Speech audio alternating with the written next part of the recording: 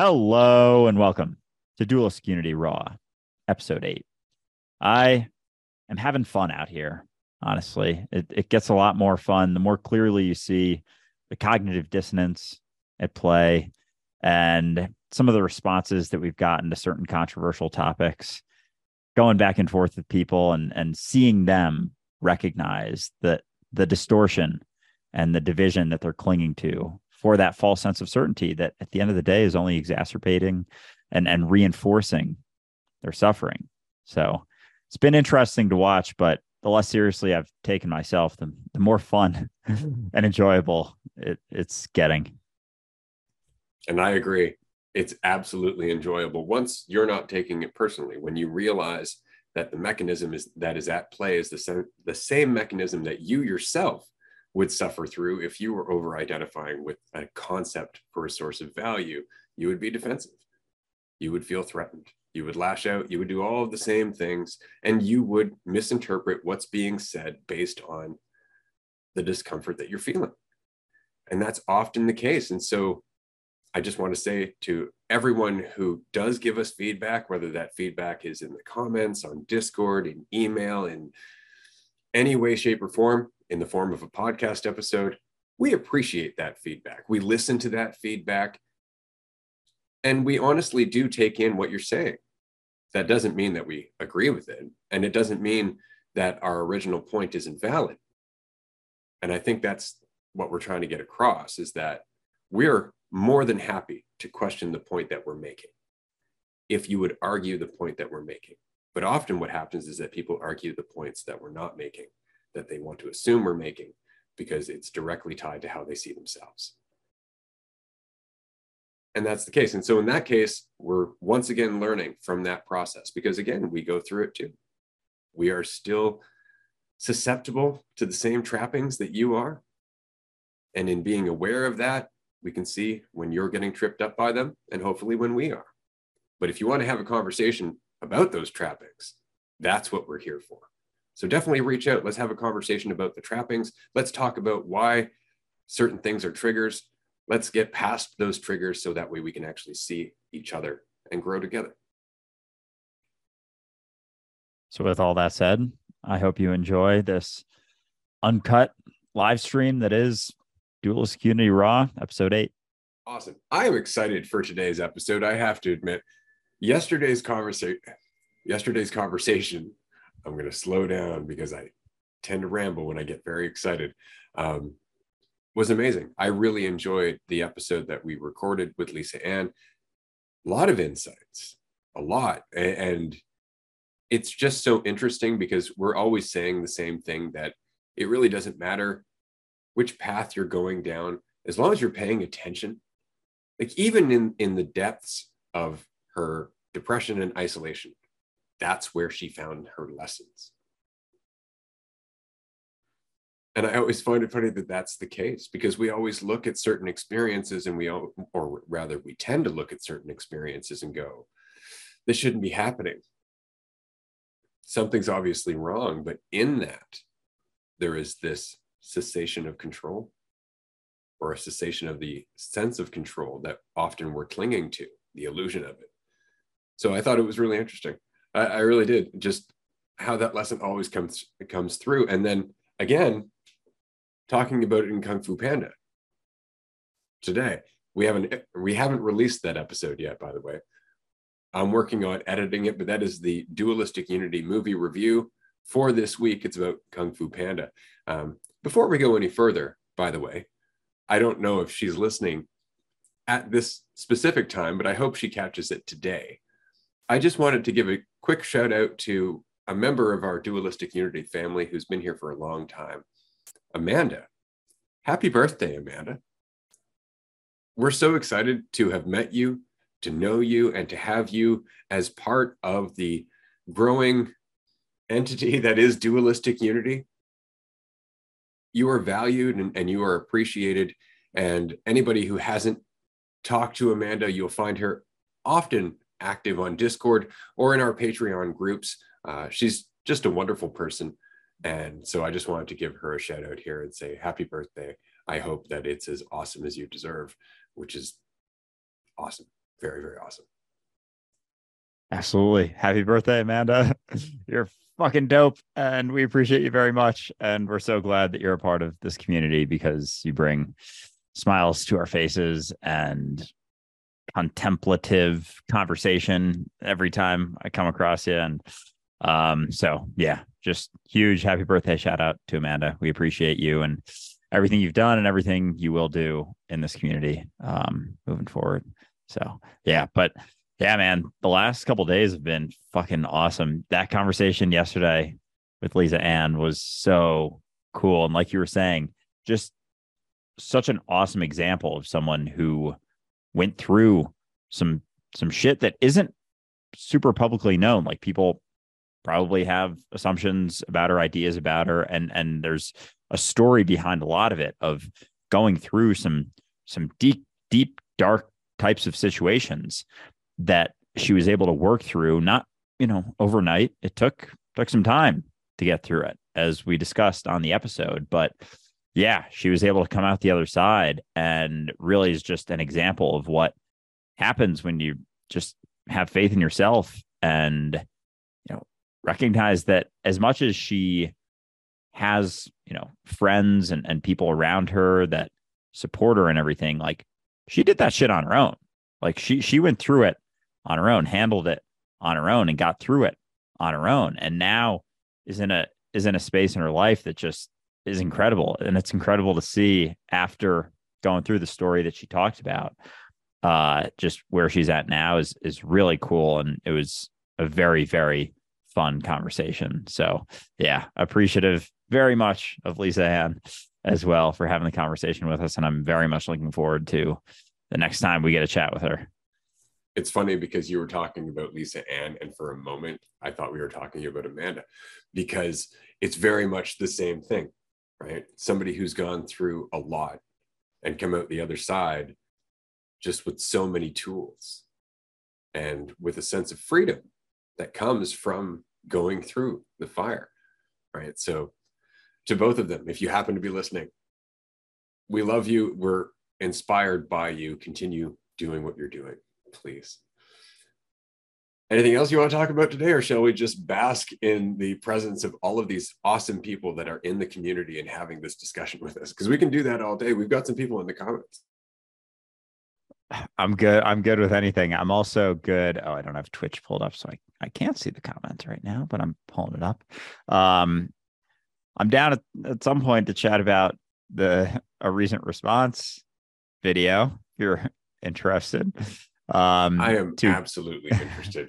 I'm absolutely interested because I loved it. Admittedly, outside of watching Kung Fu Panda again, it was like the highlight of my evening. I have to say, watching that video was just genuinely amusing. And I'm not saying that to be condescending. It's just that there are so many parts of that video, or that podcast, sorry,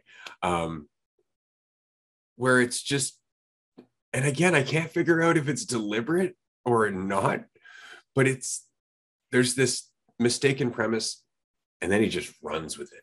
And he runs with it because he has an emotional investment in that perspective.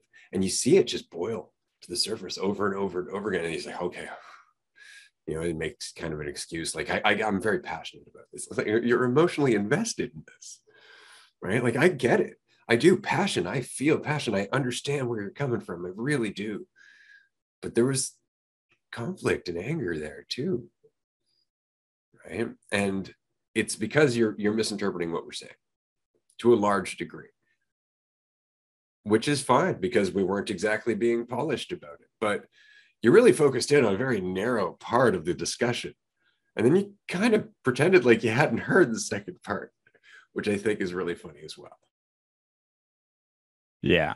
So what we're talking about is that pronouns clip that we had it was originally from Duelist Unity Raw #1.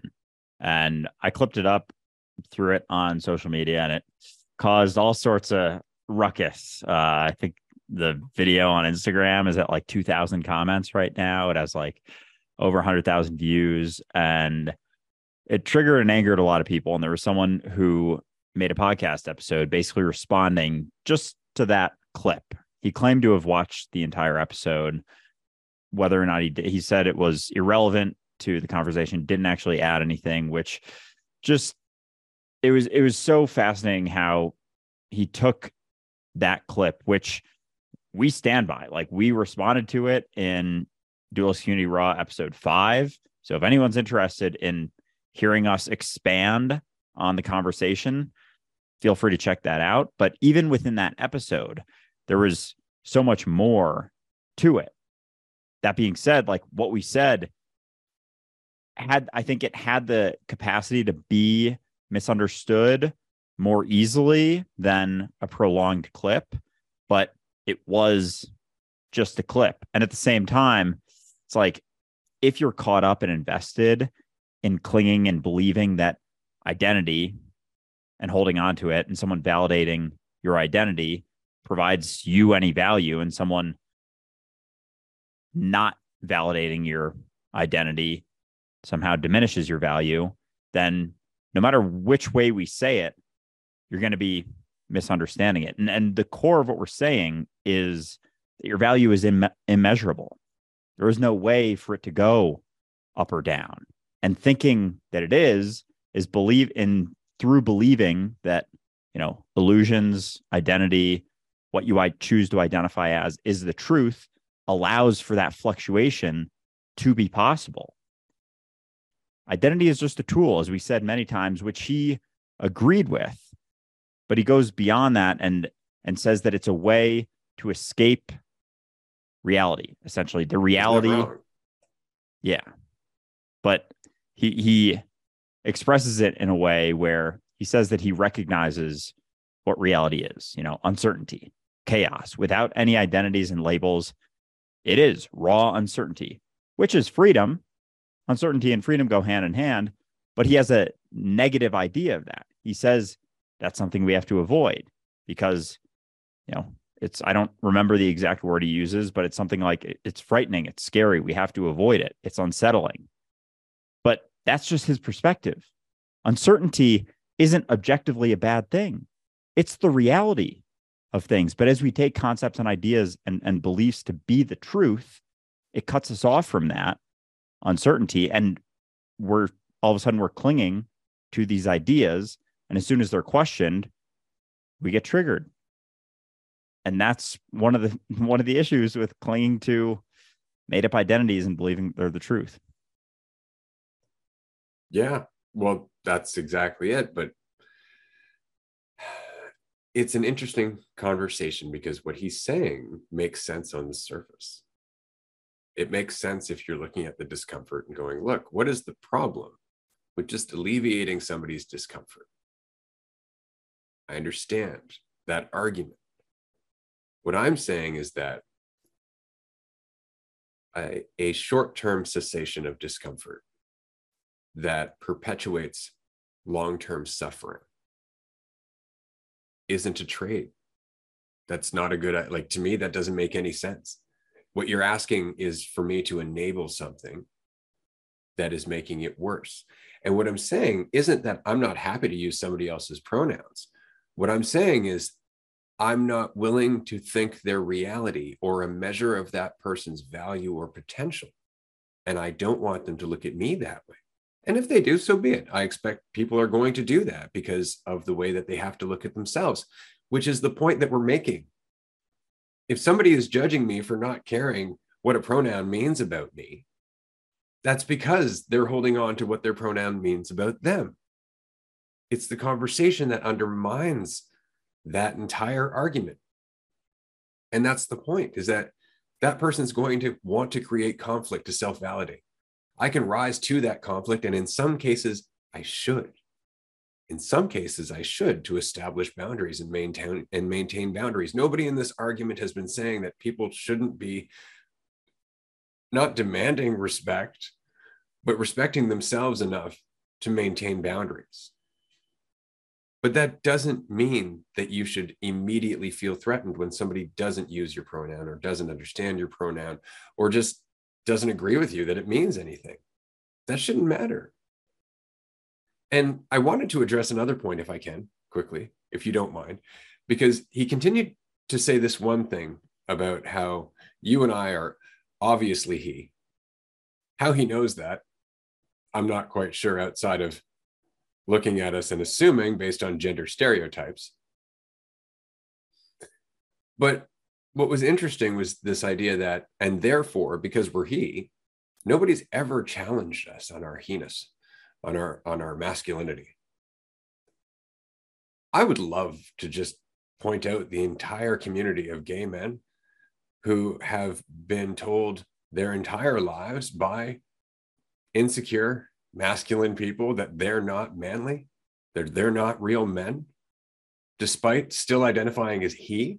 I just wanted to point that out because I don't know about you, Andrew, but growing up, I understand hanging around insecure dudes. If there's anything that you do that doesn't measure up to their perspective of what a man is, they tear you down. They straight up say, that you are not a man. That still happens now. That's the point, isn't it? Aren't those the kind of people that we're talking about, where nothing is ever good enough to the point where you actually had to get out of that box and create your own pronoun to begin with? See, nobody's disagreeing with the point of the pronouns being created. What we're saying is that the underlying lesson is that none of them have value, or at least none of them are indicative of value. You can use them like any other concept. They're not reality. So that's really the only point. I found that interesting, that it's like, we want you to help us make a better world, but please keep participating in the illusion that's creating the world we're in, that's making us suffer. Yeah. And to go off of that point, so after that pronouns video, I made another video where I was wearing a dress. And that video was basically to just express that concepts and labels aren't inherently the truth, and they don't actually inherently mean anything. They're just like, when I'm wearing a dress, it's just a piece of fabric that's cut in a certain way. And he actually commented on that video saying, okay, then what are you then? Are you not the one speaking these words? And through that, it's very clear that he's missing the point, because I'm expressing that, the labels, concepts, the ideas aren't important. Yet he's telling me that they are, that I should be identifying, and that it is the truth what I am to a degree. And he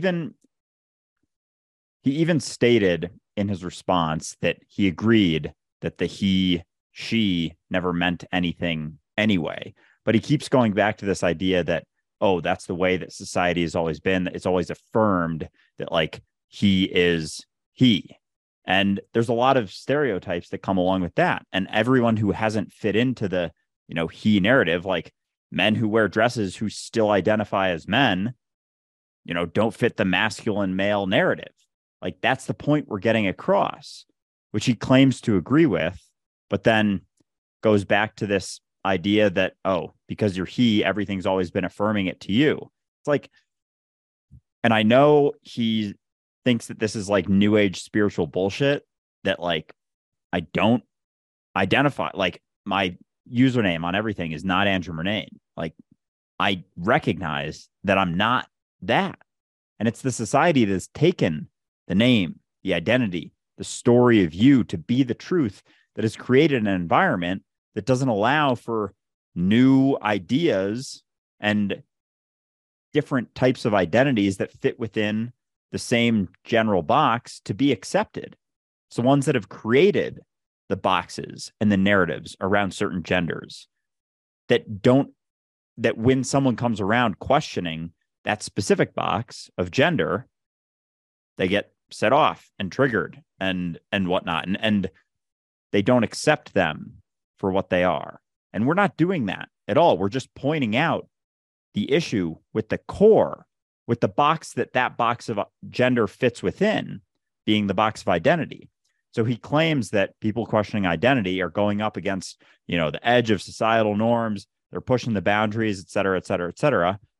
We're doing that too, just on a larger scale of identity that he isn't comfortable with questioning, because he believes that identity is the truth, just like the people who are anti-trans and anti-gay believe that gender stereotypes are the truth. So we're doing the same thing that he is. It's just in conflict because he's saying that identity is the truth, which it isn't. And there are aspects of it that you need to affirm. You need to affirm what someone identifies as. Why not? Just use their pronouns. Just use their pronouns. It's like, it isn't the truth. That's like someone saying, why can't they just be a man? That's what they're born with. Why can't they just be a man? Just be a man. Just be a man. It's like, you're doing the same thing. You're doing the same exact thing as those people. And we're just talking about identity, and you're just honed in on one thing that you're not comfortable questioning because you believe identity to be the truth. We're talking about a larger scale here.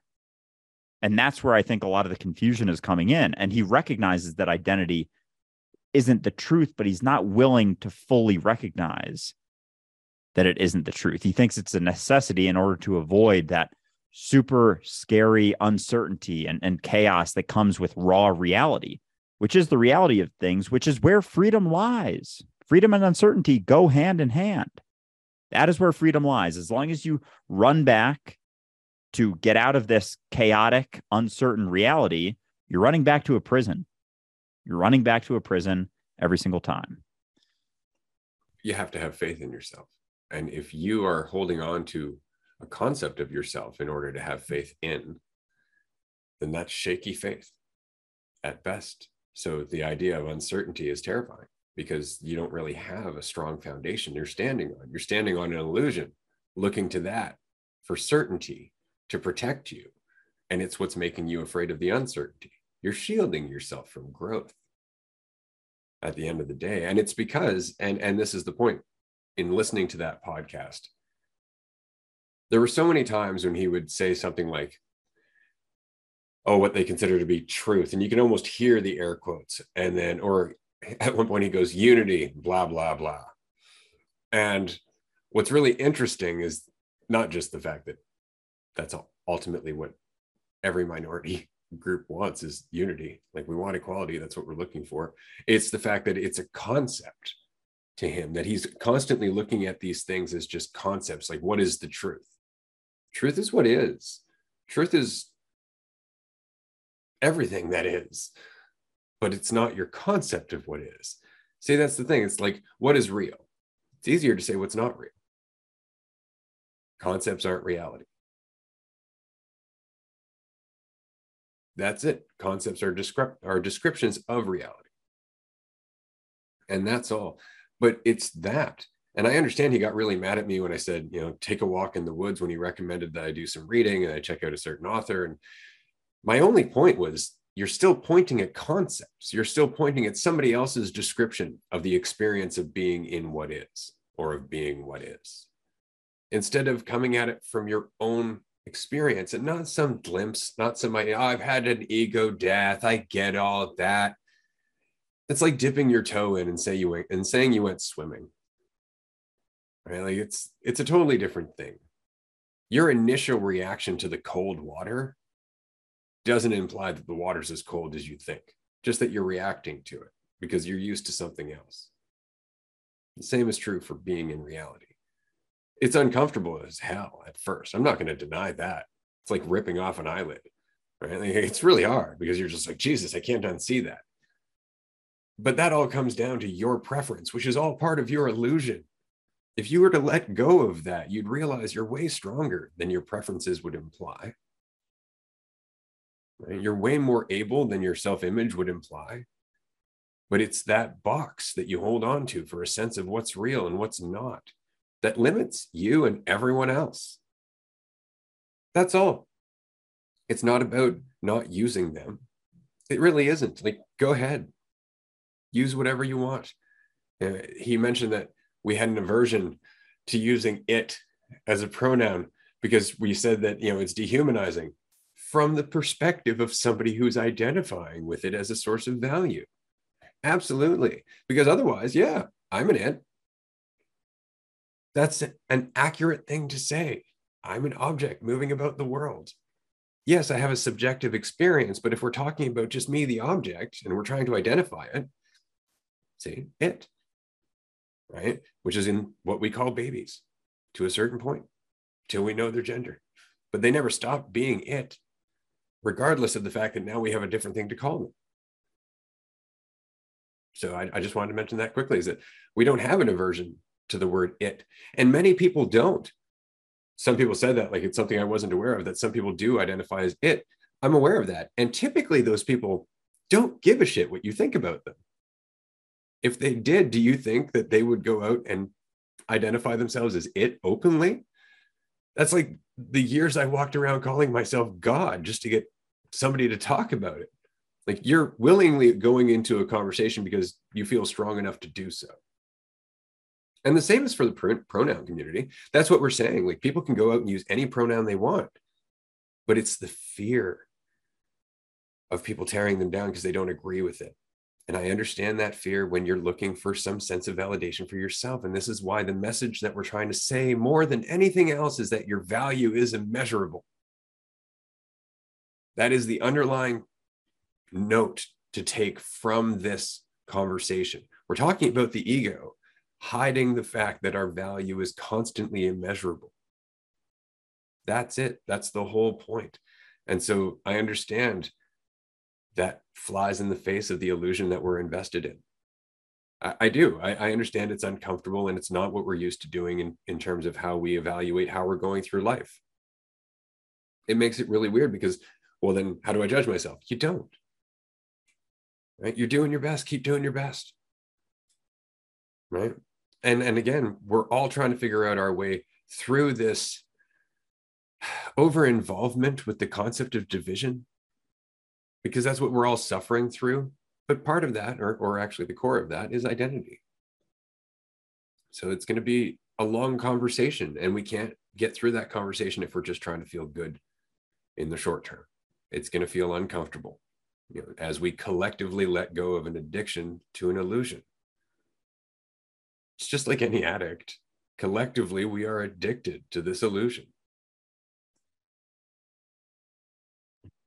Yeah, going back to the they explanation, like we went on to talk about this a lot more, and with the it statement of that being a word that you can use, it is the singular non-binary. And what we expressed was, of course, people don't want to use that because it sounds dehumanizing. It sounds uncomfortable. I in no way meant that if I got called it, I would be uncomfortable. Call me it. Call me. It's so odd. Like, it's the same with anyone, coming at you with a ton of insecurities and judging you for doing something, like being your authentic self. Like, it doesn't actually have to do with you. And I know he talked about this, saying that, well, it's easy for these guys to say, just, don't let it bother you. Don't let it bother you, blah, blah, blah, blah, blah. And it's like, same with the dress video. Like, I was explaining that concepts aren't truth. And he's coming back at me saying, then, what are you then? And he's trying to get me to identify as a concept when I'm not. And so he's trying to tell me, like, what I am when I'm saying that I'm not any concept. So he's doing the exact thing that he's getting so pissed off about people doing, which just fucking fascinates me. So the it statement, it's not saying, like, he thinks it came across that we promote, like, misgendering people or calling people it, or whatever. That is not the case at all. Like, if someone has a certain pronoun that they prefer to use, like, I'm going to use it for them when I know what it is. Like, I have no issue with that at all, but it's the expectation, like, just at its core, leads to suffering. It leads to disappointment every single time. If you're expecting someone to do something for you, if you're expecting something from someone else, it's going to lead to suffering. It's going to lead to disappointment, no matter what you're expecting of them. And I know a lot of people who go by certain pronouns, like, they may not get super angry, but it's where it's coming from. It's like the core of that is just driving their life. Like, they need it in whatever way that they do, even having the preference and expectation for someone else to call you it. Like, the core is identity. And that's what we're talking about. Any identity. It doesn't matter if it's just gender identity. It's when people are religious that I know he is, he loves when I talk about anti-religious stuff. And it's the same thing. It's identity. Again, when people identify as a certain religion and you question it, they get super uncomfortable. When people identify with a certain gender pronoun and you question it, certain gender identity, they get uncomfortable. It's the same fucking conversation. It's the same core. It's identity. And it's not the truth. It's a concept. It's a belief that you're attaching to your idea of yourself. And those ideas are never the truth of what you are. And beyond those ideas is the truth of what you are, which is what's left when you recognize that you're not an idea and your value isn't tied to any idea or how someone thinks about it. Something else brought up was expertise. And he was questioning where expertise was coming from. He was like, what book have you read on truth? Where is your expertise coming from? It's like, motherfucker, I am truth. I am reality. And that's the confusion. And even saying things like, here and now. And he goes through, like you said, with thinking like he's had an ego death. So he thinks he's just seen it all and come out the other end and now attaches to identities and all that stuff. And so he thinks he knows exactly everything that we're saying. And it's like, he's dipped his toe in the water. He hasn't jumped in.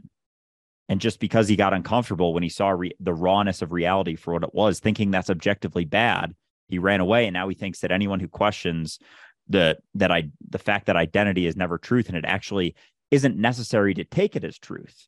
It's super convenient and beneficial. Like the example we've used with names. You go up to a crowd, no one has a name. You're like, hey, you want to get your friend's attention. Hey, you, everyone turns around. That's super inconvenient. So we use names for convenience sake. It doesn't mean anything about you. It's not the truth of what they are. It just allows you to get their attention.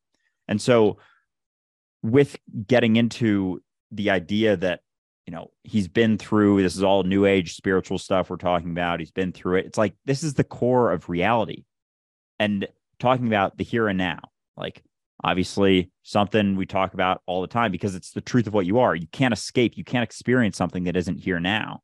And he talks about it again. It's very evident that he thinks of that as a concept, the now. Oh, it's like you should just be in the now. And there's benefit to that. Just be in now. You can't not be in the now.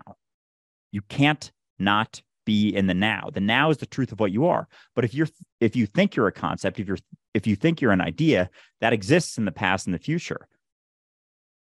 That's not the truth of what you are. The reality of what you are is here. You are the here. You are the now. We use concepts and ideas, identities, to allow ourselves to more conveniently exist. A road isn't the name that it's called. It just allows us to, navigate the world. But that's all that it is. That's all that it is. The here and now is not a concept that you can go in and out of. You can't experience, I'm experiencing the now. I'm present right now. Like I wasn't present before. It's like, that's just an idea. That's just an illusion. It's clear that you're caught up in illusions if you believe that you can't, there's a possibility of not being present. It's intrinsically tied to you. You are it as reality because you're not a concept and you're not an idea. And to wrap up our summary of this, because at the end of the day, we appreciate the feedback. We've heard it before, and I understand what you're saying and where it comes from. You believe you've thought through this fully, and that because you've referenced other people and agree with them that it's been thought through more fully. But there's always more. There's always more until there is a problem that binds us together, because you keep referring to society's expectations. We are society. Society changes with us. So just keep that in mind. Like, we are changing the environment by changing ourselves. That is an impact. We don't have to force others to change. We change by example. In freedom, we teach other people that freedom is possible. So I understand that you think your current perception of the solution is the solution. What I'm saying is that your solution is a short-term fix with a long-term consequence. I don't like it any more than you do. But I think where the argument stops is right here. And somebody found it for us in the comments section with this quote: "Truth is a concept. All we have are concepts." And that's actually something that this person said. So that's where the conversation stops, because there's nowhere to go from there until that person gets tired of that idea, of that box. And then this conversation is going to be an entirely different thing. But at the moment, it's just insulting, and it's just terrifying, or it's tearing the idea of him down, or the idea of others down, which is somehow connected to the idea of him. So there's this mental gymnastics thing that will continue to happen. And so I wanted to say to the listener, recognize your audience, recognize who you're talking about. This conversation has been fun. There's lots to learn from it, but then put it down, because there are a lot of people who will have a lot of perceptions of you. One point that he brought up, just to go back into this quickly, was that obviously we're doing the podcast because we're looking for self-validation. Obviously, we're making this point because we're looking to increase our perception of ourselves. You have any idea how many hateful things that we were called just for making this point? You think it's easy to question identity as a whole? You think religious people enjoy it when we have this conversation? We're not looking for validation. I didn't start this podcast because I hadn't had this conversation up until the podcast. I was quite happy just living my life. But this conversation is important, and it helps people feel free. People who want to use it that way anyway. Right? So I think that's really just the point. That's all. Andrew, unless you have any final thoughts on this, I was going to get to some of the comments that have been waiting for us. Yeah, just last thing is in that statement that was commented, you can't free yourself through identifying with more concepts. Identifying and clinging to concepts, believing they're the truth, can never free you. Identity, concepts, belief are all just another prison that you place yourself into because you've recognized potentially the raw uncertainty that comes with the letting go of those, and you got scared. That's it. It doesn't have to be scary. That's just your perception of the rawness of uncertainty. Ray and I have both stared that uncertainty in the face, and it was scary. Like, it is scary at first. And then you actually have some faith in yourself, and you start to recognize that, oh, that's the way it is. Oh, there's some freedom in this. Oh, I can, actually move freely instead of clinging and running back to the prison that is identity every single time. So this is the same conversation that we've always had about religious identity, gender identity that we touched on recently. We're going to talk about it with nationalism. We're going to talk about it with every facet of identity. And if you identify with one of those things, for example, the person who made the podcast doesn't identify with religion. They're totally fine with people shitting on religion because the consequence is obvious of those things. And yes, that has been a part of the majority of our community. But just because it's a minority of people clinging to another identity, and even as you've said, with those who recognize that, their gender isn't the truth of what they are, that is a step closer to recognizing this. But then, because it's uncomfortable sitting in that uncertainty of, well, I'm not that and I'm not that, I don't really know what I am. And it like you can stop there. I don't know what I am. I can have an identity, sure, but just for a tool. But instead, they run back to another identity. I'm not this, I'm not this, I must be this. And then they cling to that. And it's never about clinging to the identity and taking it to be the truth. Any identity, religion, nationalism, gender identity, it's all the same conversation. It's all the same root. And as you cling to those, you're getting further and further from a true state of freedom, which is just recognizing they're never the truth. You can use them. They are very helpful tools. We don't discount that at all, but they're never the truth. That's all I got. And it's not an endpoint. See, that's the thing. It's like, oh, I got to let go of my identity. No, all identity. Because as soon as you question one, another one pops in. As soon as you question that, another one pops in. As soon as you question that, another one pops in. Because every time you look at yourself, a new concept forms. So it's always the same journey, ongoing. It's not like, oh, I've questioned my identity as he. What are you now? Question that. Because it's just as much a box. Your brain's always trying to create this box so it can feel certain. Which is the point. right? It's how we pump the brakes until we can get used to reality. When you get too used to pumping the brakes, though, you just give into that fear, right? And collectively, that's what we've done. We've maintained the brakes, right? And we're not flowing, we're not moving, we're not growing, we're not expressing our intelligence, because that's the other thing about uncertainty. That's where intelligence is expressed. That's where we're paying attention. That's where adaptation happens, is in uncertainty. Without uncertainty, there is no evolution. It's really important just to remember that. You know, like, it's uncomfortable. Reality is, but growth is uncomfortable. That's why we grow. That's exactly it. We talked about the trees that were grown in a biodome, kept falling over after they got like 3 or 4 feet high. They couldn't figure out why. They're like, we're getting all the right water and sunlight and everything else. And it was because there was no wind in the biodome. So the trees had no reason to establish roots. There was no challenge. And that's very much the point that we're making, is that it's an ongoing challenge. Life is. Running from it doesn't help. It doesn't help. It just keeps you running. It's just like depression. It's just like self-doubt. It's just like anything else that the mind creates. As soon as you're afraid of it, you're done.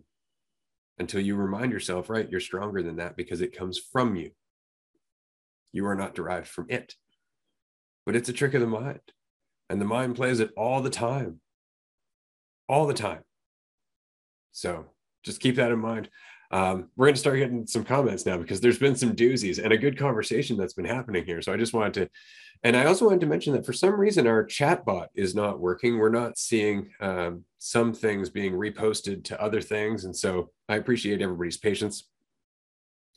I asked Ray this the other day, but wanted him to elaborate on it. So I'm going to pass this to Andrew. Where does awareness happen if it's outside of space and time? Here now. Like, that's kind of the paradox, is nowhere, everywhere, not somewhere you can point to relative to anything else, though, because anything relative to that which you point to is it. So you can't point to it or not point to it. And I think that's paradox. Like in the word that I like nowhere, if you cut it between the W and the H, now here, it's like nowhere, now here, same sort of thing. So where does awareness lie? You can't even say, really. Or I don't know, maybe Ray can say, but it just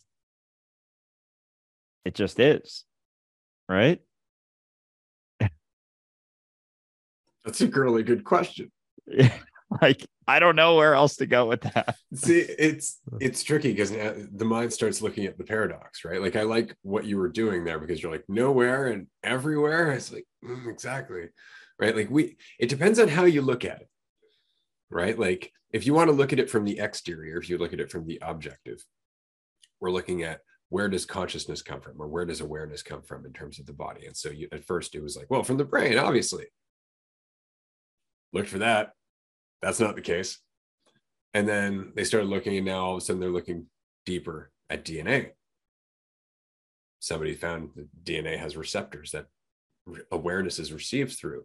Other people find that DNA itself is expressing awareness. So that kind of backs up the fact that it's receiving something, right? That it actually is aware of itself and its environment and how to adapt to its environment. DNA, just DNA, right? And so you see how we're looking from the outside in? We're trying to figure out, like, how does awareness get into the body, but not where is awareness? Because what we're pointing at is that awareness is everywhere, which is that it's one awareness, but it's being individually received like different radios at different stations, which is kind of cool. But that's from the external objective view, right? From the internal, it'd be like if we were dreaming, and in that dream were all these other characters, and all of those other characters also knew that they were dreaming. So if all of us are dreaming, where's the origin of the dream? Because there's no head that we're dreaming in, right? And that's what you were saying, like nowhere, because this is the conversation that we often get into that's going to be fun and frustrating, because Reality exists only in potential, except to us, which is the expression of that potential. We are the experience of that potential, but the potential itself only exists as a what if. We try to call it a void, but that even gives the wrong impression, like you're thinking about a three-dimensional space, but there isn't. You're thinking about something with borders. There isn't. You're trying to think about it like a dot of light amidst the darkness. That's not it either. There's nothing that your brain can do to form what there is without space and time, except everything that you can see in your brain, quote unquote, in your mind. And there's a lot. Why can you see all that? Because it all exists in potential. And inside you, subjectively, is the void. And you're experiencing it to such a real degree that it actually feels like an external experience of yourself. Somebody asked me this the other day because I reposted a video about how there is no we. There is just I. And they're usually, this comes up quite frequently, but this guy said it pretty much directly. It's like, well, if it's just you, why would you make these videos? Do you often talk to yourself? I just asked, do you dream much? Because that's really what it is. It's not that there's a reason. Like, you're not dreaming with a purpose. You're dreaming by virtue of your potential. You're dreaming by virtue of what you're capable of. It's not that there's a why. It's just that you're dreaming. And that's existence. There's no why. There's no purpose. It's not going anywhere, and it's always been. That's it. It's just where we want to have a narrative, and we think that just because we perceive time, that is the case. Instead of recognizing that each and every moment of each and every day is an opportunity to branch into infinite different directions. And they all exist as potential. And in all of them, you are there experiencing them as actuality.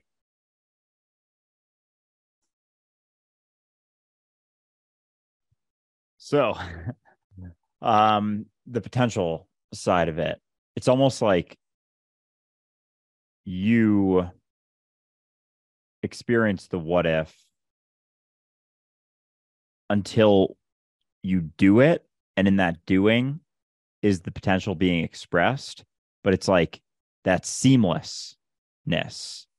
So it's like it's potential until you do it because you're the potential, but you can't have a concept or an idea or think about it because, like, in the moment that you think or contemplate or whatever is you expressing it as well.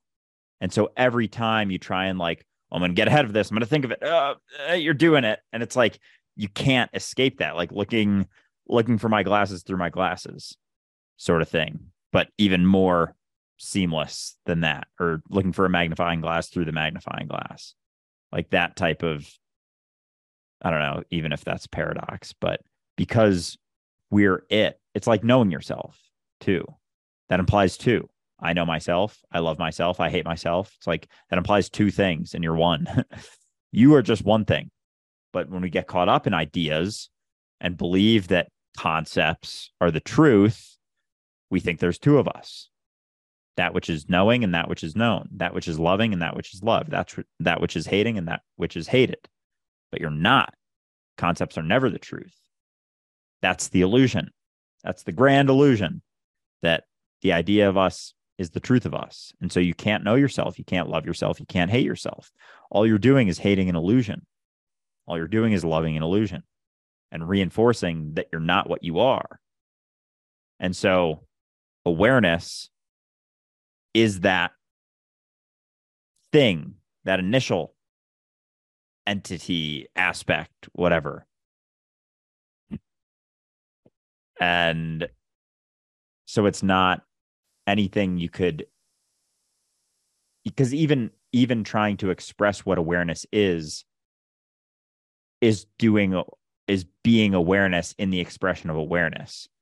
So you can't even say it, because as the sounds are happening, it's like that's awareness right there. So it's like, you can't taste your own tongue, as Alan Watts said. Light fire, or whatever that one is, point to your own finger, all that stuff. You can't even talk about awareness in truth. You can try to explain it or point to it, but it's just a pointer. It's just an expression that isn't it, and it never can be. Yeah, it's funny, right? Because you can never express the truth of awareness, but all expressions are the truth of awareness. So it's really interesting because it comes down to your perspective. It comes down to your level of clarity, right? And where you are in terms of understanding that there's no division, right? Like understanding that point, that awareness itself is just what it is. I was having a conversation with somebody today who was afraid of death. And I was trying to explain, it's because you have this idea of yourself. And that's it. It's very hard to get that across to somebody who's just getting into this conversation. And I know somebody else was saying, like, you wouldn't just say that to somebody who's recently lost somebody. It's like, in some cases, it really depends. But it's the idea of yourself. Because you think you are a thing that can end, there is a fear of you ending. But the thing that you are is reality. It is reality. Your awareness is reality. Without you, there is no reality to experience. You can say, well, everyone else, but that's still the perspective of you as an individual. That's still the perspective of your awareness coming from your body. Your awareness doesn't come from your body. It isn't generated by your brain. It's interpreted by your brain. It's expressed by your brain, or the brain is an expression of it, if you want to go a little deeper, right? But that's kind of the whole point, is that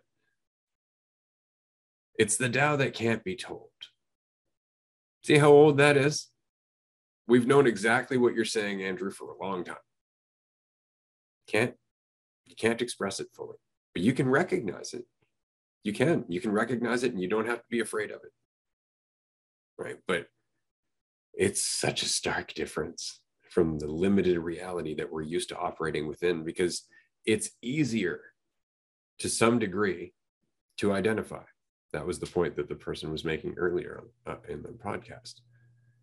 But I say easier in the same way that I say ignorance is bliss. It's blissful because you're not aware of how much harm you're causing yourself. Doesn't mean you're not causing yourself harm. And that's really it, right? Are we done playing in this illusion? Are we done holding back our intelligence just because it would require us to change?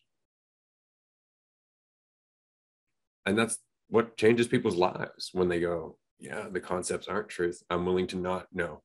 I'm willing to be in the uncertainty and see what it has to teach me, which is exactly what Lisa Ann was talking about going through in that episode that we recorded with her, right? All of a sudden, she had so much control. Like, she was doing great. And then all of a sudden, everything got kind of pulled out from underneath her. And that's when she found herself. And that's often the case, as we said. But it's important to recognize, like, the cessation of that sense of control really does make the difference in how far you can go into understanding all of this. Because as long as there's a you trying to understand, there is a division that makes it impossible to see. Yeah, I feel like it really comes down to, are you willing to be uncertain?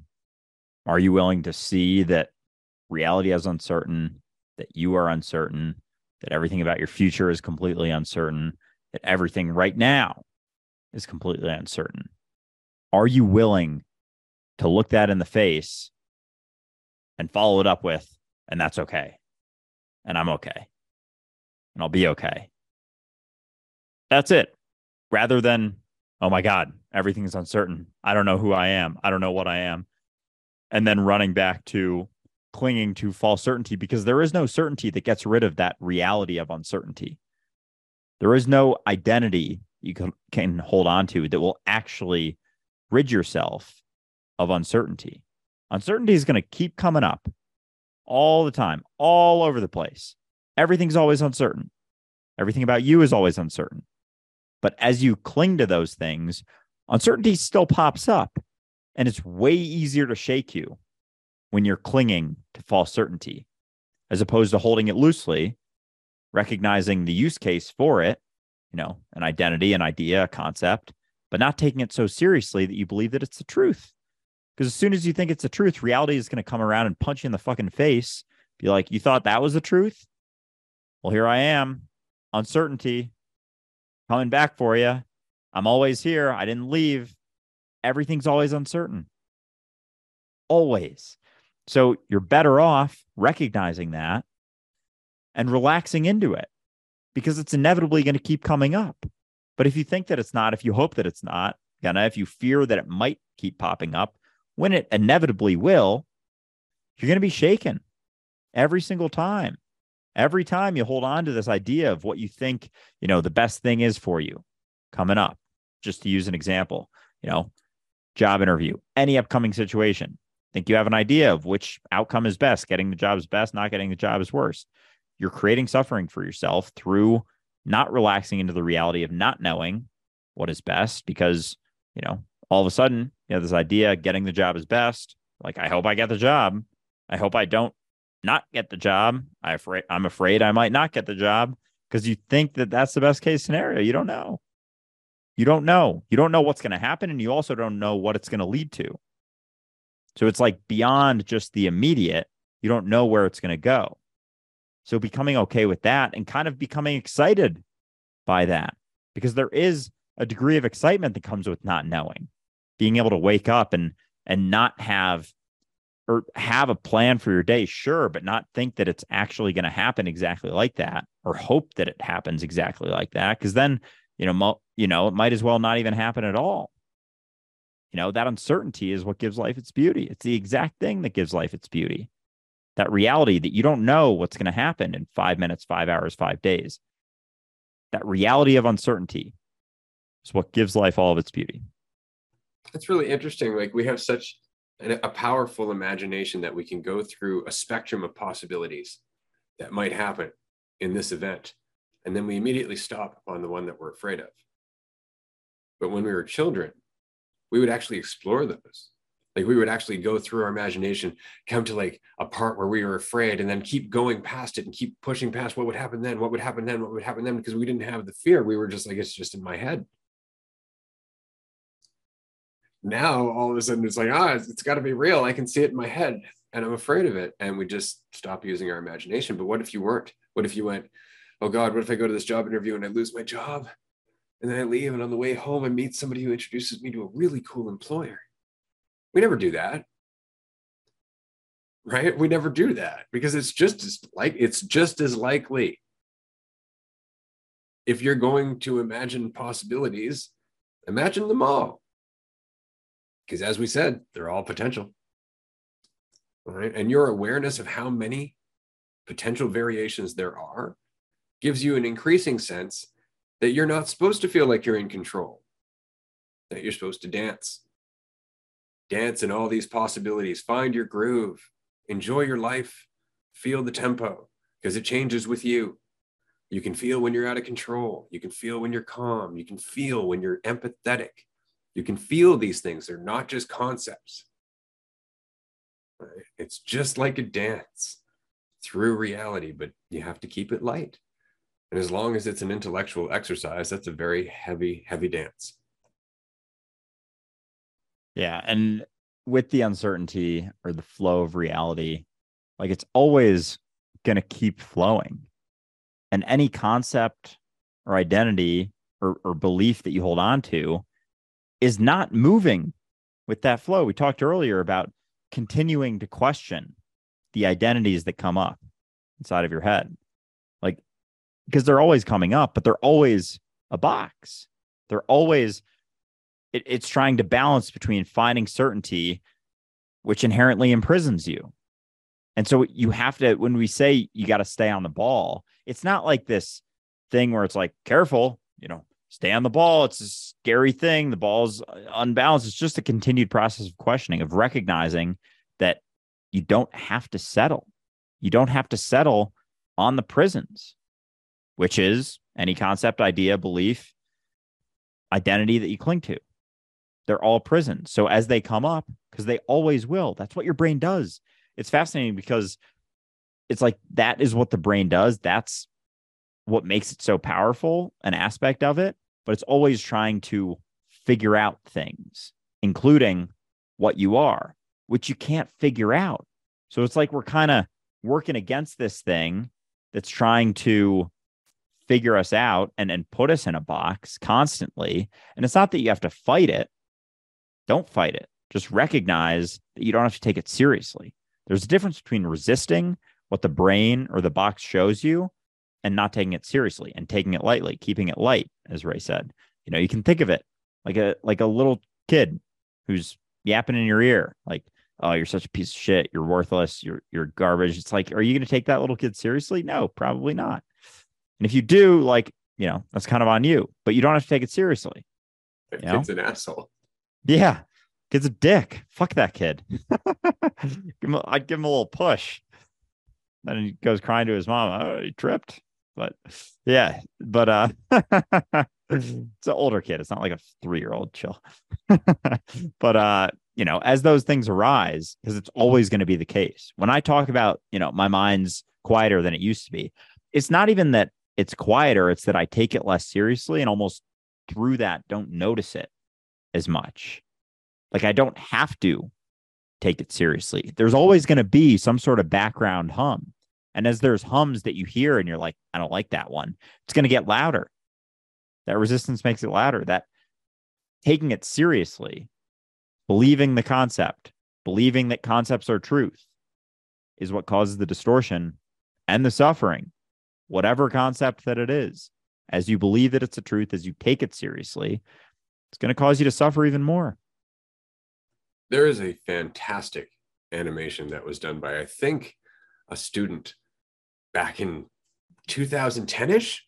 Maybe you can find it online if you Google The Fly animation, and you'll know if it's the right video because it's basically this guy with a sword and he's in his dojo and he's trying to meditate, and this fly comes down and lands on his face, and he's trying not to react to it, and it's driving him nuts. Finally, he just gets up and cleanly just slices the fly in midair. Like the fly is done. And he gets back down to meditate. And then 2 pieces of the fly become 2 flies instead. And now they're bugging him. And so he's got the sword out again. Done. All of a sudden there's 4 flies. And so the flies continue to go. And he's just hacking at them. He's trying to get rid of them all. And then finally he sees the lotus petals on the wall in the painting and the scene of peace, and he settles down and he puts himself there, and the flies all turn into lotus petals and they all drift to the ground.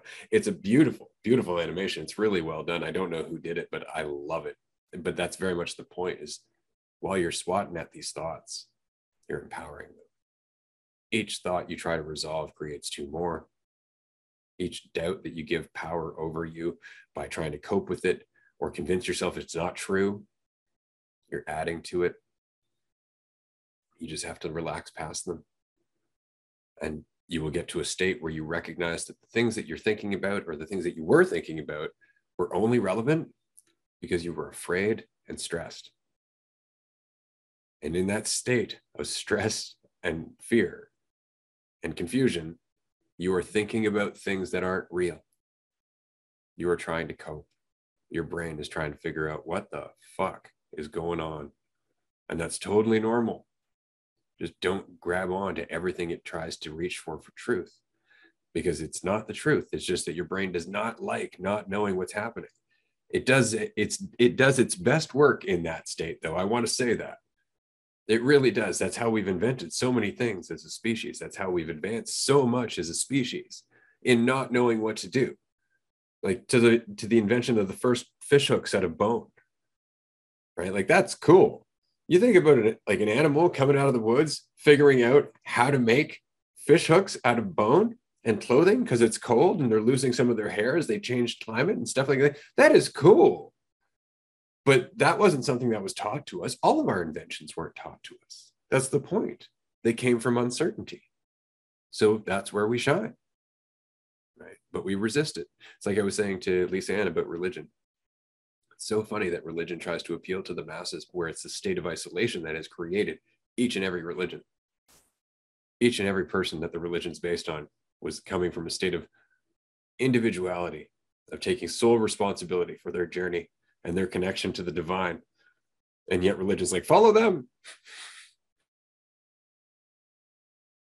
Yeah, that's pretty damn funny when you see it. But yeah, whether it's religion or like you were saying, an invention, it's fascinating how that it's that state of uncertainty, that that chaos and uncertainty that's so scary that it's like that's where you have to be to actually experience true intelligence, not that you get from books, from someone else's description of what the truth is, because as we all know, the description is never the described. And so as we hold on to these ideas and looking to the past and reading books about what the truth is to figure out the truth, it's like you're reading the truth, trying to figure out what the truth is. You're experiencing the truth, being the truth, trying to find the truth, like looking for itself. And with religion as well, with the structure, it's just fascinating how we settle on that state of false certainty and comfort so quickly. We get to a place where we just settle on the comfort and don't recognize that, like you said, the people who started the religion started on their own. They had to do it alone. And that's why we're constantly telling people, like, don't believe anything we say. Don't believe in dualistic unity. Don't believe anything I say or Ray says. Continue to question us. Continue to question everything you believe to be the truth. And you will allow intelligence to arise within you as well as intelligence. But it's nothing, that we say or that anyone says, that, Krishnamurti says or Jesus said or the Bible says or any of it is going to get you to that place, as long as you're holding on to someone else's recognition. And so this brings me to something else I wanted to talk about, because we've talked many times and you said how you're appreciative that I've never thought of you as a teacher in any way. And I haven't.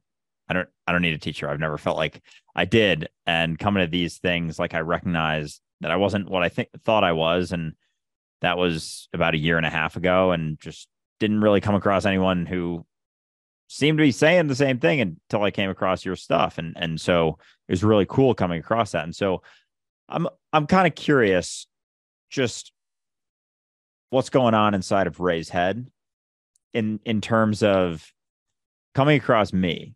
So you said that before Dualistic Unity, you were pretty quiet, like we weren't going through so much shit, and you were kind of thinking, not that you were like trying to make this happen or fucking manifesting or any of that bullshit, but it would be cool if someone came across who was, early on this journey or path or whatever, and had a bunch of questions, and up I came. And so I'm curious, throughout the process, I know we relaxing into uncertainty and everything, but I'm still kind of curious if you had any inclinations of any sort of potential process for myself and for Dualistic Unity at all, or if it was literally pure uncertainty, or if there were ever hints of like,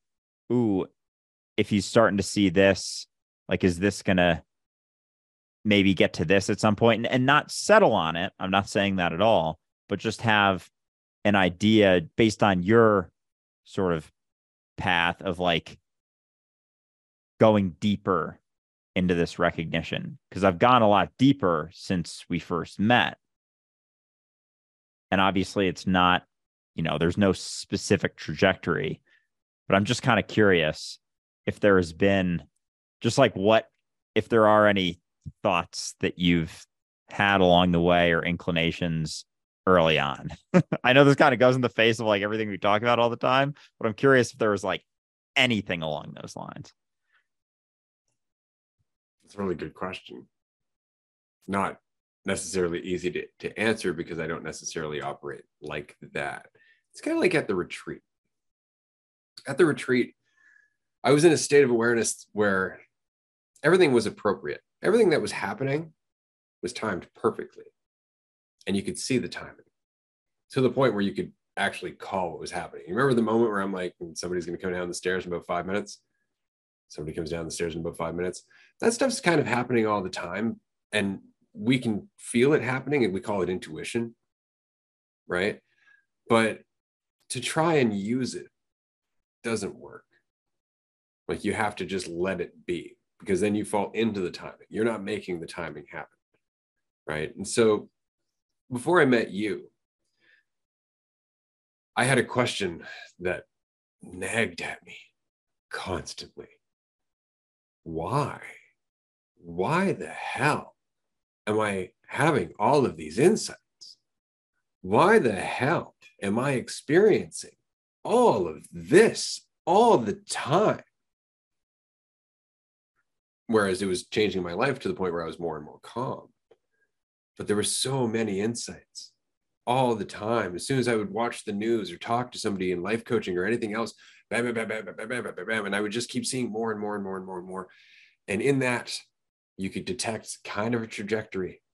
Like, there was a conversation that was building on one side, right? And so it just felt appropriate that that conversation would find another participant who wanted to engage in it, who had an enthusiasm for it.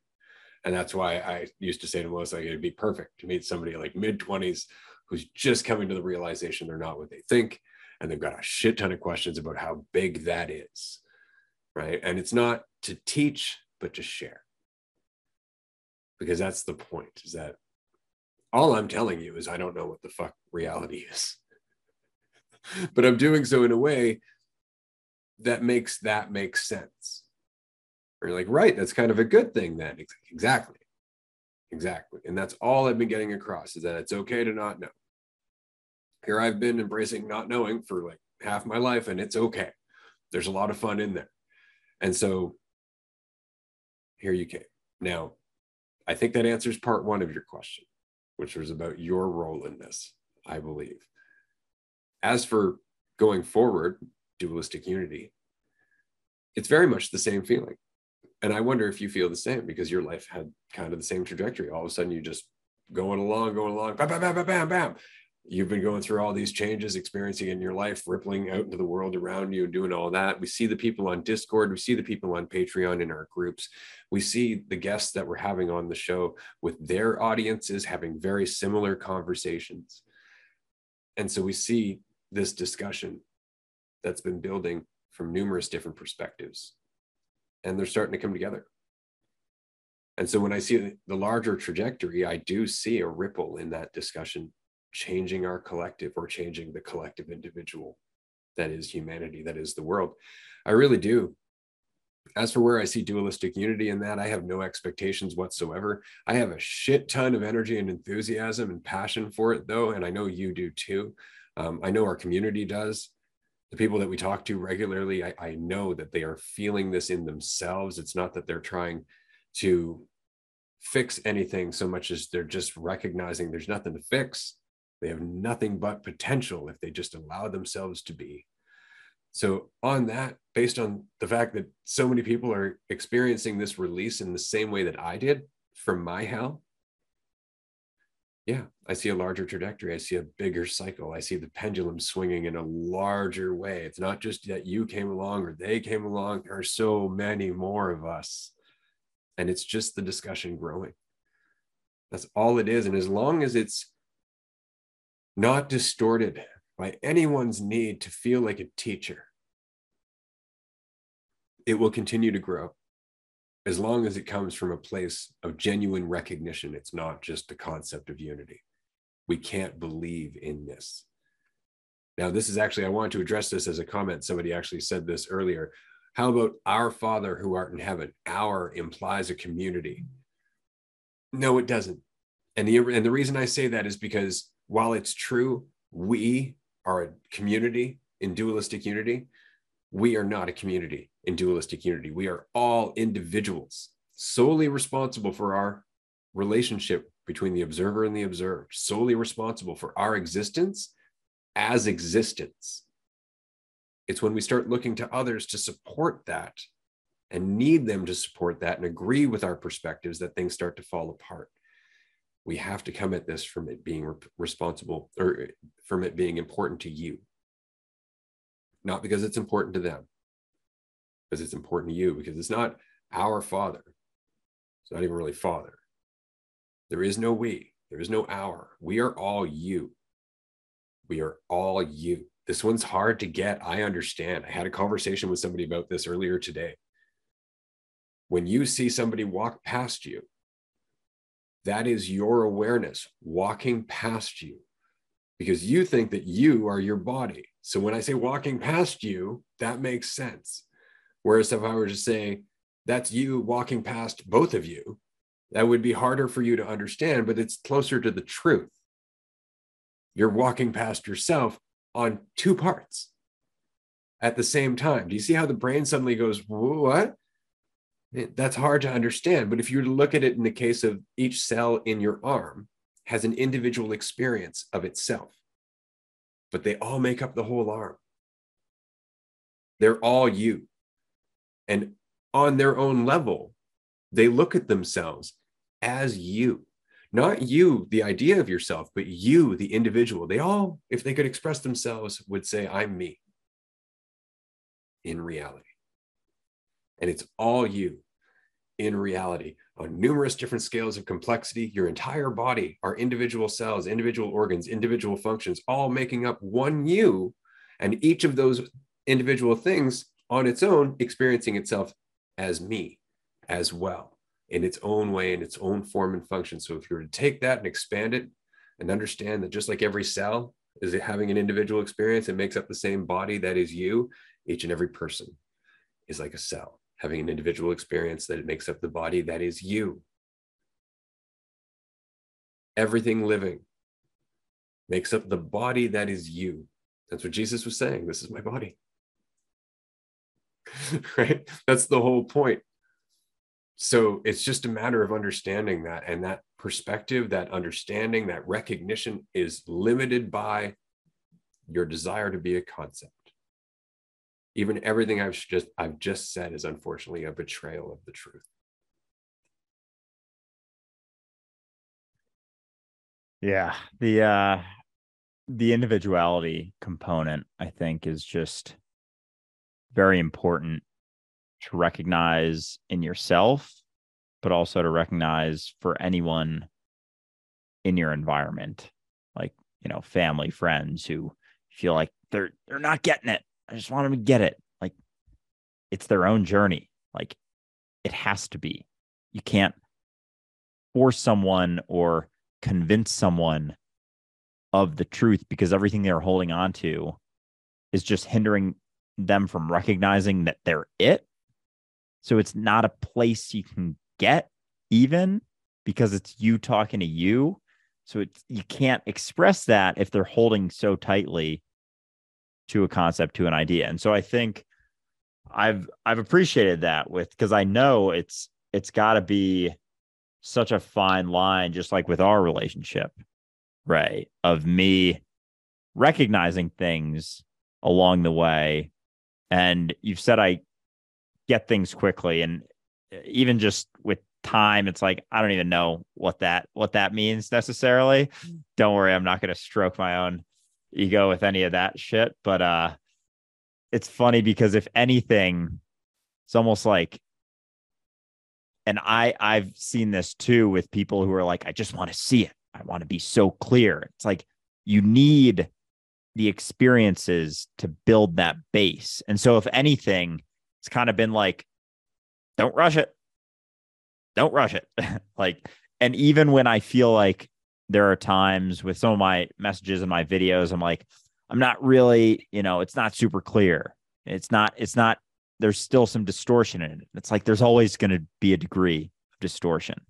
Like you just said, everything you just said is a betrayal of the truth. So no matter what, it's like when you get caught up in trying to be super clear, you get caught up in a judgment of being, not clear enough. And there is no objective clarity through a TikTok video or a podcast episode or a sentence that you say. There is no pure clarity through language.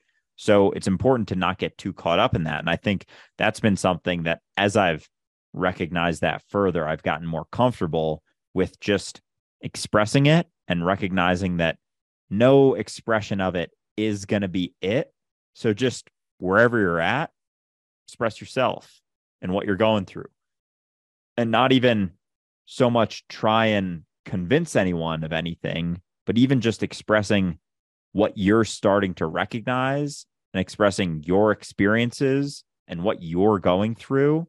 Like, that is probably as close to the truth as you can get, is talking about your authentic experience and being open and vulnerable and the things you're struggling with and the things you're getting excited about and enthusiastic about and all that stuff, as opposed to just trying to explain it all the time.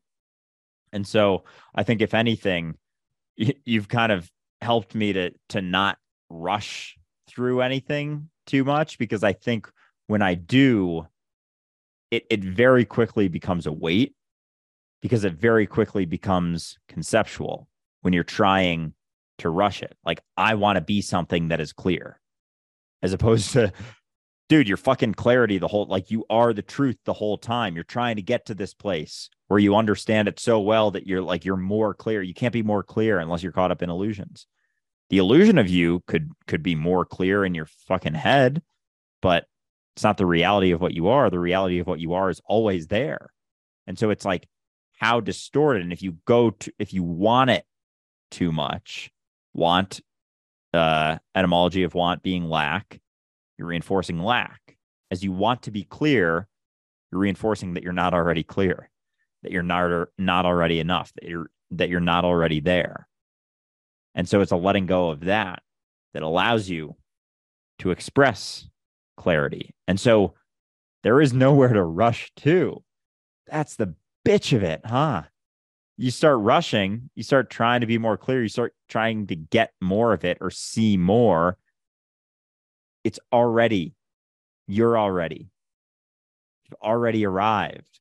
It's just your belief that you haven't, your belief that you're arriving somewhere else, becoming something else, becoming more clear, becoming the truth of what you are in a state of clarity, getting to a state of clarity. Even, how do I remain in a state of clarity? Like, stop thinking that you're not. Stop thinking about yourself so much. Yourself isn't, the idea of yourself isn't clarity. So as long as you're caught up in trying to be clear, it's going to hinder it. It's going to go in the opposite direction of actually recognizing it, because you're holding on to a concept, an idea of clarity, as opposed to recognizing that it's what you already are.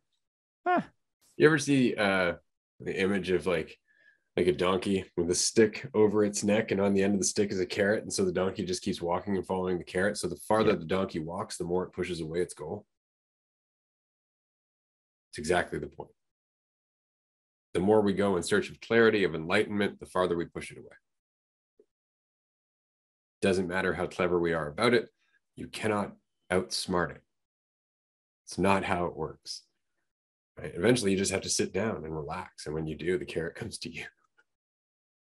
And that's the point. That's the whole story about the woodcutter and the Satori, right? Satori's running through the forest, like, you can't catch me. Woodcutter's chasing it, can't catch it, finally gives up, goes to swing his axe to chop down a tree. Axe head flies off, kills the Satori dead, takes it home and eats it. Right? And Satori means awakening, it means enlightenment. Right? And that's the whole point of the story, is like, you're chasing something and making it harder, because the very act of you chasing solidifies an illusion, and that illusion is the root of your suffering.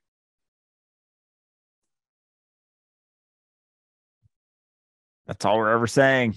I'm going to say it about every single thing that you chase, trying to free yourself. That's how we started this conversation. That's it right there. Trying to chase something, wholeness, completeness, clarity, freedom. You're already it. So the harder you chase, the more things you identify as, the more things you cling to, the further it gets from you. It's like every layer is a weight. Every identity is a layer. everything you identify as that you hold on to, just packing on more weight, weighs you down. Let go of those, recognize they're not the truth. They don't mean anything about your inherent value. You're more and more free every time. So, yeah. But you have to be willing, or it's so interesting because I spent so long trying to get out of hell. And then what I recognized was the doorway is right there all the time, but it requires you to be willing to face hell, to let go of your opinion of hell, to stop thinking it means anything about you. And that's it, right? As I've gone along my journey since then, it's been more a willingness to go back into hell that has kept me going, right? Because each time you're like, I'm not afraid of it. It doesn't have that power over me. And each time hell becomes diminished until it's no longer hell. It's just a spectrum of experience. And in that spectrum is the ability to empathize with more and more people who would live within that spectrum. And that's the point. That's the reason it's so important to build strength, is so that you can go into the dark, scary places of your awareness and relate to people who are stuck there, who have forgotten that that's not all there is. Because I've said it before, hell is really believing the state of mind you're in is all there is and all you'll ever feel, and that somehow you deserve it, or that something's wrong with you and you'll never get out. That feeling is terrible. It's a terrible, terrible feeling. And it is a prison all its own. And that box gets so tight. It gets so tight. And for somebody to come over and say, hey, the box isn't actually real. I know it seems real, feels real. It's as real as you are, but it's made more real by your fear of it, and that you are creating that fear. So you are stronger than your fear. And certain insights, all of a sudden they make the box expand a bit and we can breathe. And in that, we have space to move and adapt, and we can expand the box a bit more until one day the box just fucking disappears and we see everyone around us. And some of them are in boxes, some of them, the boxes are thinner and we can kind of see through the progress they're making, but that's the process we're going through. That's it. That's the process. We're dissolving our boxes. Amen. There is a question in here. Do you guys believe that everyone has shit? If they're eating, probably in them somewhere. And it's funny, you jest, but that really is the point, isn't it? If they're alive, yep. Yeah. I mean, I think we like to, especially with some of the conversations, some of the more difficult conversations we have, people like to create barriers. You can't talk about this, you can't talk about that, you haven't experienced this, you clearly identify as this, and that's been affirmed your whole life. It's like all of these assumptions getting thrown around left and right, all of these walls being put up about who can have a conversation about what. And the reality is we're all having this experience of the illusion of duality, that we go through our ego development to different degrees. As a society, we have sort of settled on, whatever level that is, like 3 or 4, level, I say in quotes. It's not like a real thing. It's just the best way we can talk about it. And so we all have the experience of, to some degree, going through this society and building an idea of ourselves. And a lot of us have stopped there, believing that our identity is the truth, not being able to build it and let it go and recognize that this is a tool, but it's not the truth of what I am. And so all of us have that experience, which I would say is a big aspect of our shit in terms of psychological suffering. I think to a degree, people go through different experiences of physical suffering and pain, and I'm not denying that at all. There are differing degrees, but it's always relative to what you've experienced. We've talked about this many times, that on the surface, Ray and my lives look very, very different. We have very, very different upbringings, if not like the farthest apart of upbringings as you could possibly imagine. But, we've both suffered to a degree, and relative to us, it just happened to be enough to question it and question the box that we had been creating that was reinforcing our suffering and being willing to let go. So on the surface, yeah, our suffering seems incredibly different and far off, but relative to our personal experience, it was a degree of suffering that was enough. I don't know. You can't say it's like, I experienced, level 50 suffering and Ray experienced level 20,000 suffering. And it's like, it's relative to us. I experienced enough. Ray experienced enough to let it go. And so to a degree, yes, everyone has their shit, but you can't compare it. You can't say, and a lot of people will flip it on themselves and think like, oh, this person's been through so much more. Like I'm suffering now. Like who am I to think that my suffering is, I shouldn't be suffering right now. I shouldn't be having this tough time. It's like, no, your suffering is just as valid as anyone's. It's still suffering. Can't, as Ray said many times, you can't compare pain. You can't compare suffering. It's all relative to you. So long story short, yes, everyone has shit. Yeah, being a parent really teaches you that when your toddler comes up to you because their friend was mean to them, and you can see how much it's hurting their feelings. You can see the suffering in them because they have no context. There's no defense to that. They've never experienced it. And so to them, it's traumatic. Whereas to us, after a lifetime of meeting assholes, we're just like, yeah, and that's the point. Right? Like our spectrum is so much wider that we'd actually have to meet like a pretty extreme asshole for it to have that effect on us. Right. And it's just through exposure. But the point is that to that kid, that spectrum of suffering is the same. That is an extreme to them, and they're suffering as a result. Right. So you can't compare pain. You really can't, as much as we want to.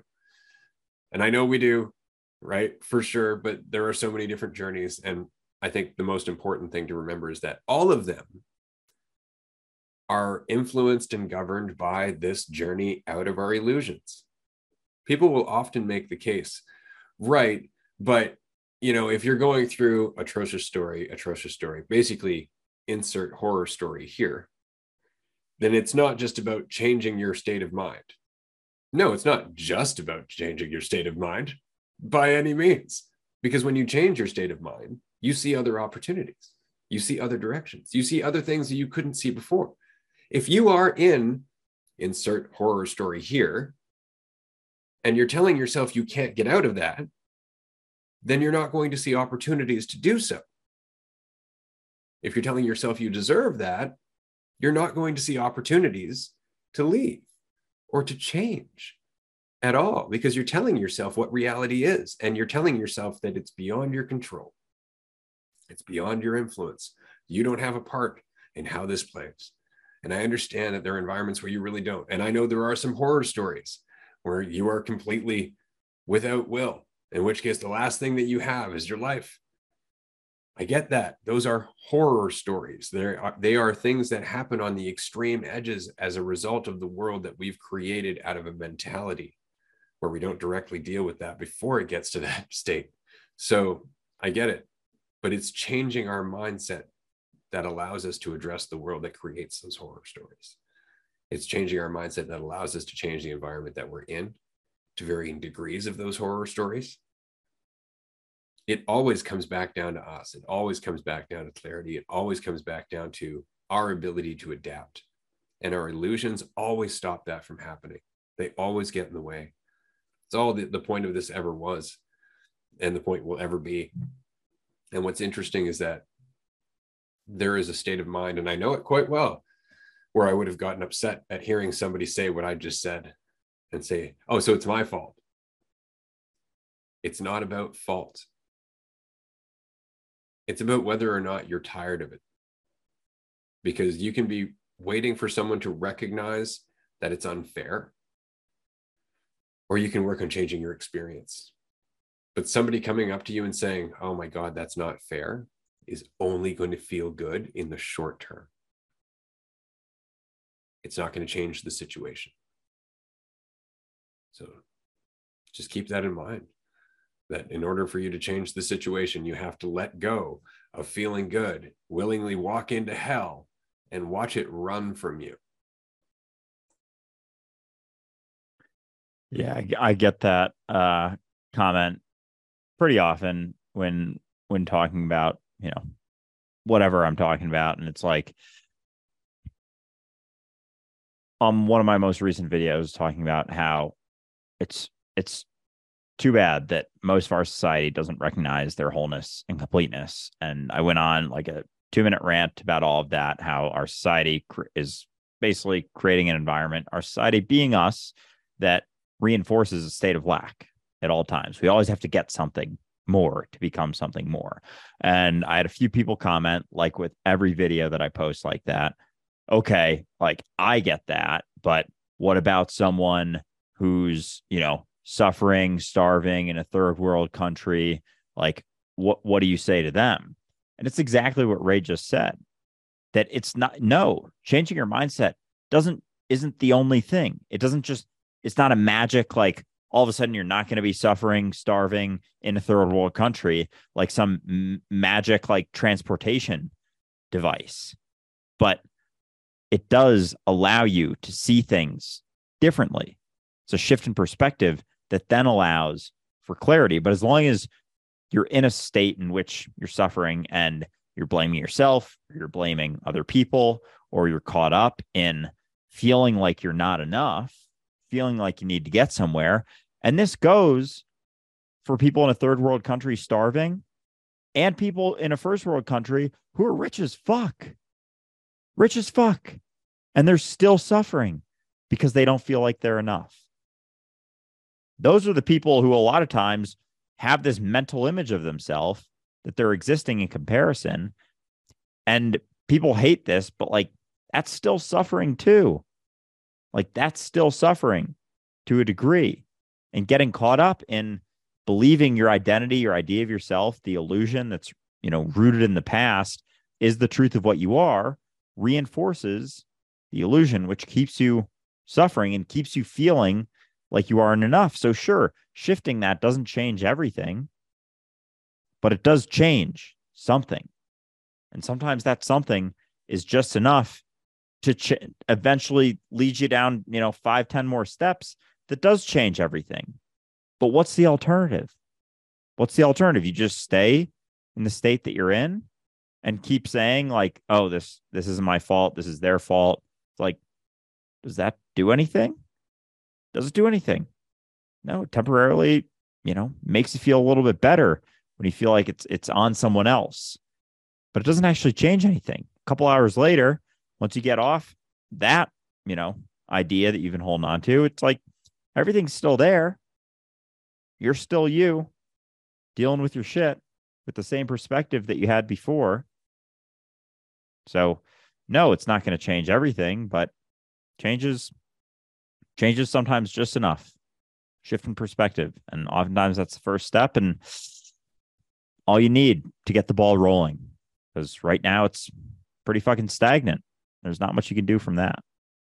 Well, and it's interesting because this kind of goes back to what you were saying, like how you envision dualistic unity and all that. And talking to Lisa Ann the other day, she was saying, look at how she minimalized her life. She got rid of 75% of her life, most of which ended up going to either friends or goodwill or people who could do something with it as a result of her questioning her identity and all the things that she thought gave her value. So immediately there's the spectrum on the rich side that's letting go of shit that can get redistributed out into the world. So if we had more people just questioning that on both ends, we would have people questioning those who aren't willing to change, right? And then we would have other people who are benefiting from the world that didn't want to change, questioning that and letting it go back out to the rest of the world. And so we would have a natural redistribution of wealth as opposed to an enforced redistribution of wealth, which is the entire point of dualistic unity, which is what we want to do. We want to get to the point where we are able to benefit lots and lots of people with an amount that is reasonable to their life, where nobody in the organization that will be dualistic unity ever makes ridiculous amounts just by virtue of them being at the top of the fucking pyramid. Like, that is amazing to me, how one CEO will get like a $10 million check for a year. What the hell are you going to do with $10 million in a year? Right? That it just doesn't make any sense. Whereas other people are getting paid minimum wage for making that company work. It just doesn't make sense. And it doesn't have to be that way, as long as the people running the company, the people who are invested in the company, the people who are, and I say company, but really it's vision, change, discussion in terms of dualistic unity. But as long as everybody's not lacking in themselves because they're not identifying with an illusion that creates that lack, then there's nothing but an overflowing cup that eventually gives to everyone. Right? But it has to be coming from a place where we know what is enough. What is enough? Because the mentality that one has to have millions and millions and millions of dollars while they walk around through a city and watch homeless people starving, that mentality is evidence of how confused we are. Yeah. And it just is a clear example of a lack of faith in yourself as well. There's nothing wrong with saving money, having, a safety net and whatnot. But it's like, if the safety net's really, really, really fucking big and you feel like you need it, like all that's doing, you can't have that and still have a ton of faith in yourself. And I think that's a very interesting piece of it. And just the reality that, all of that stuff, like anything we hold on to becomes a weight to a degree. Like there's a degree that, weight can be, I'm very hesitant to say beneficial, because I think in our mentality, we feel like it could be beneficial, but in the reality of it, getting to a state of true freedom and like seeing what's possible in that, weight isn't beneficial. And so it comes down to your priority, I think. And that's what I'm realizing more and more with all of this, is like, with the idea, the story of Andrew, and I've talked about this on the last couple live streams, of like recognizing the difference between this reality and a lucid dream is my story of me, story of Andrew, and the ability to experience a lucid dream while you're living in this reality may be directly correlated to how loosely you hold that story, how much you're willing to let go of that story of you being this individual illusion that you're caught up in thinking that you are.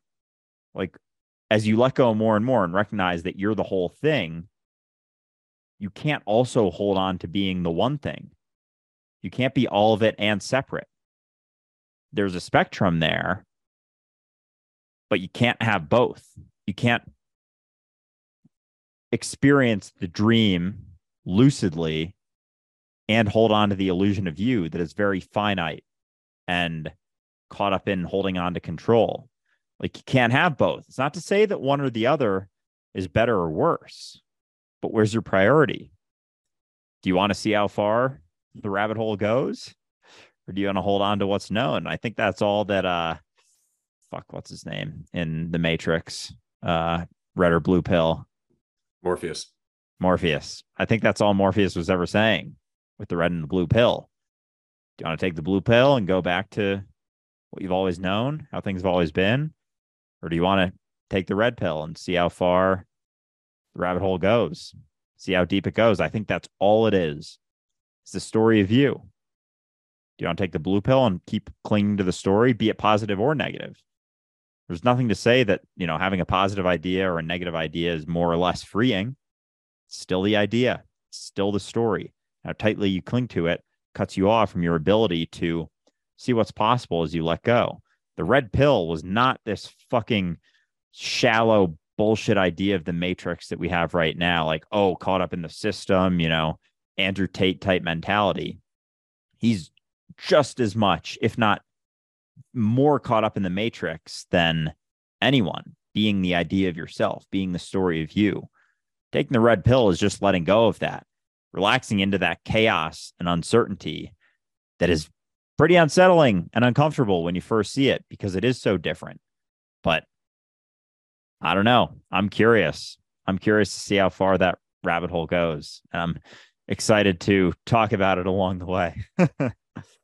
Yeah, I've been curious for half my life. It's what drives me. I love it. It really is, just because Once you stop thinking about yourself so much, you start to realize that that's the origin of all your doubt.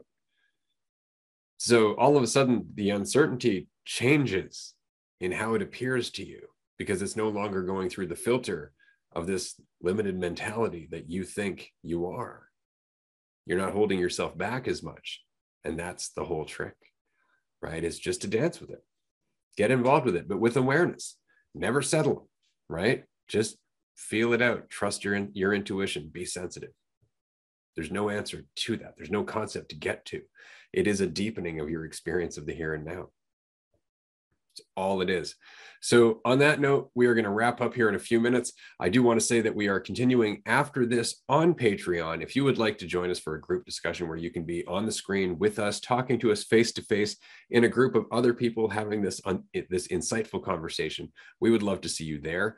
Just patreon.com/dualistic-unity. We are getting more members all the time, to the point where the community is really growing very quickly. And I love the fact that certain members are making friends with other members. They're communicating behind the scenes on their own. They're basically building their own support network, not to support them in terms of like, we're going to help you, but to empathize with other people who are on the same journey of questioning themselves. So when it feels like you're not enough, or you maybe not living up to your expectation, they remind you, do you have an expectation? And then you both have a little laugh like, oh, right, I was taking myself seriously again. And you continue on. And that's really all this is about. So if you would like to join us, we would love to see you. If you feel like there isn't enough opportunity to have this conversation in your life, then that's definitely the best thing that we can offer you outside of the retreat, which is, of course, coming up on April 1st. Yes. Yeah. Having this conversation almost every single day, whether you're joining us live or listening to the podcast or on a Patreon call, all the time.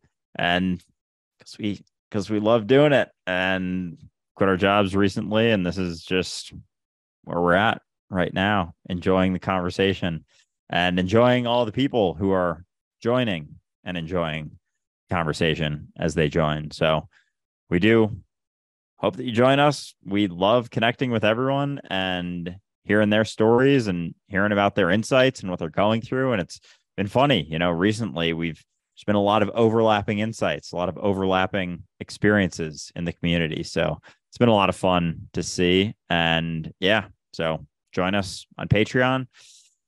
DM us if you're curious about the retreat at Dualistic Unity, at our accounts, wherever. And yeah, we look forward to seeing you all there and talking to you in the meantime.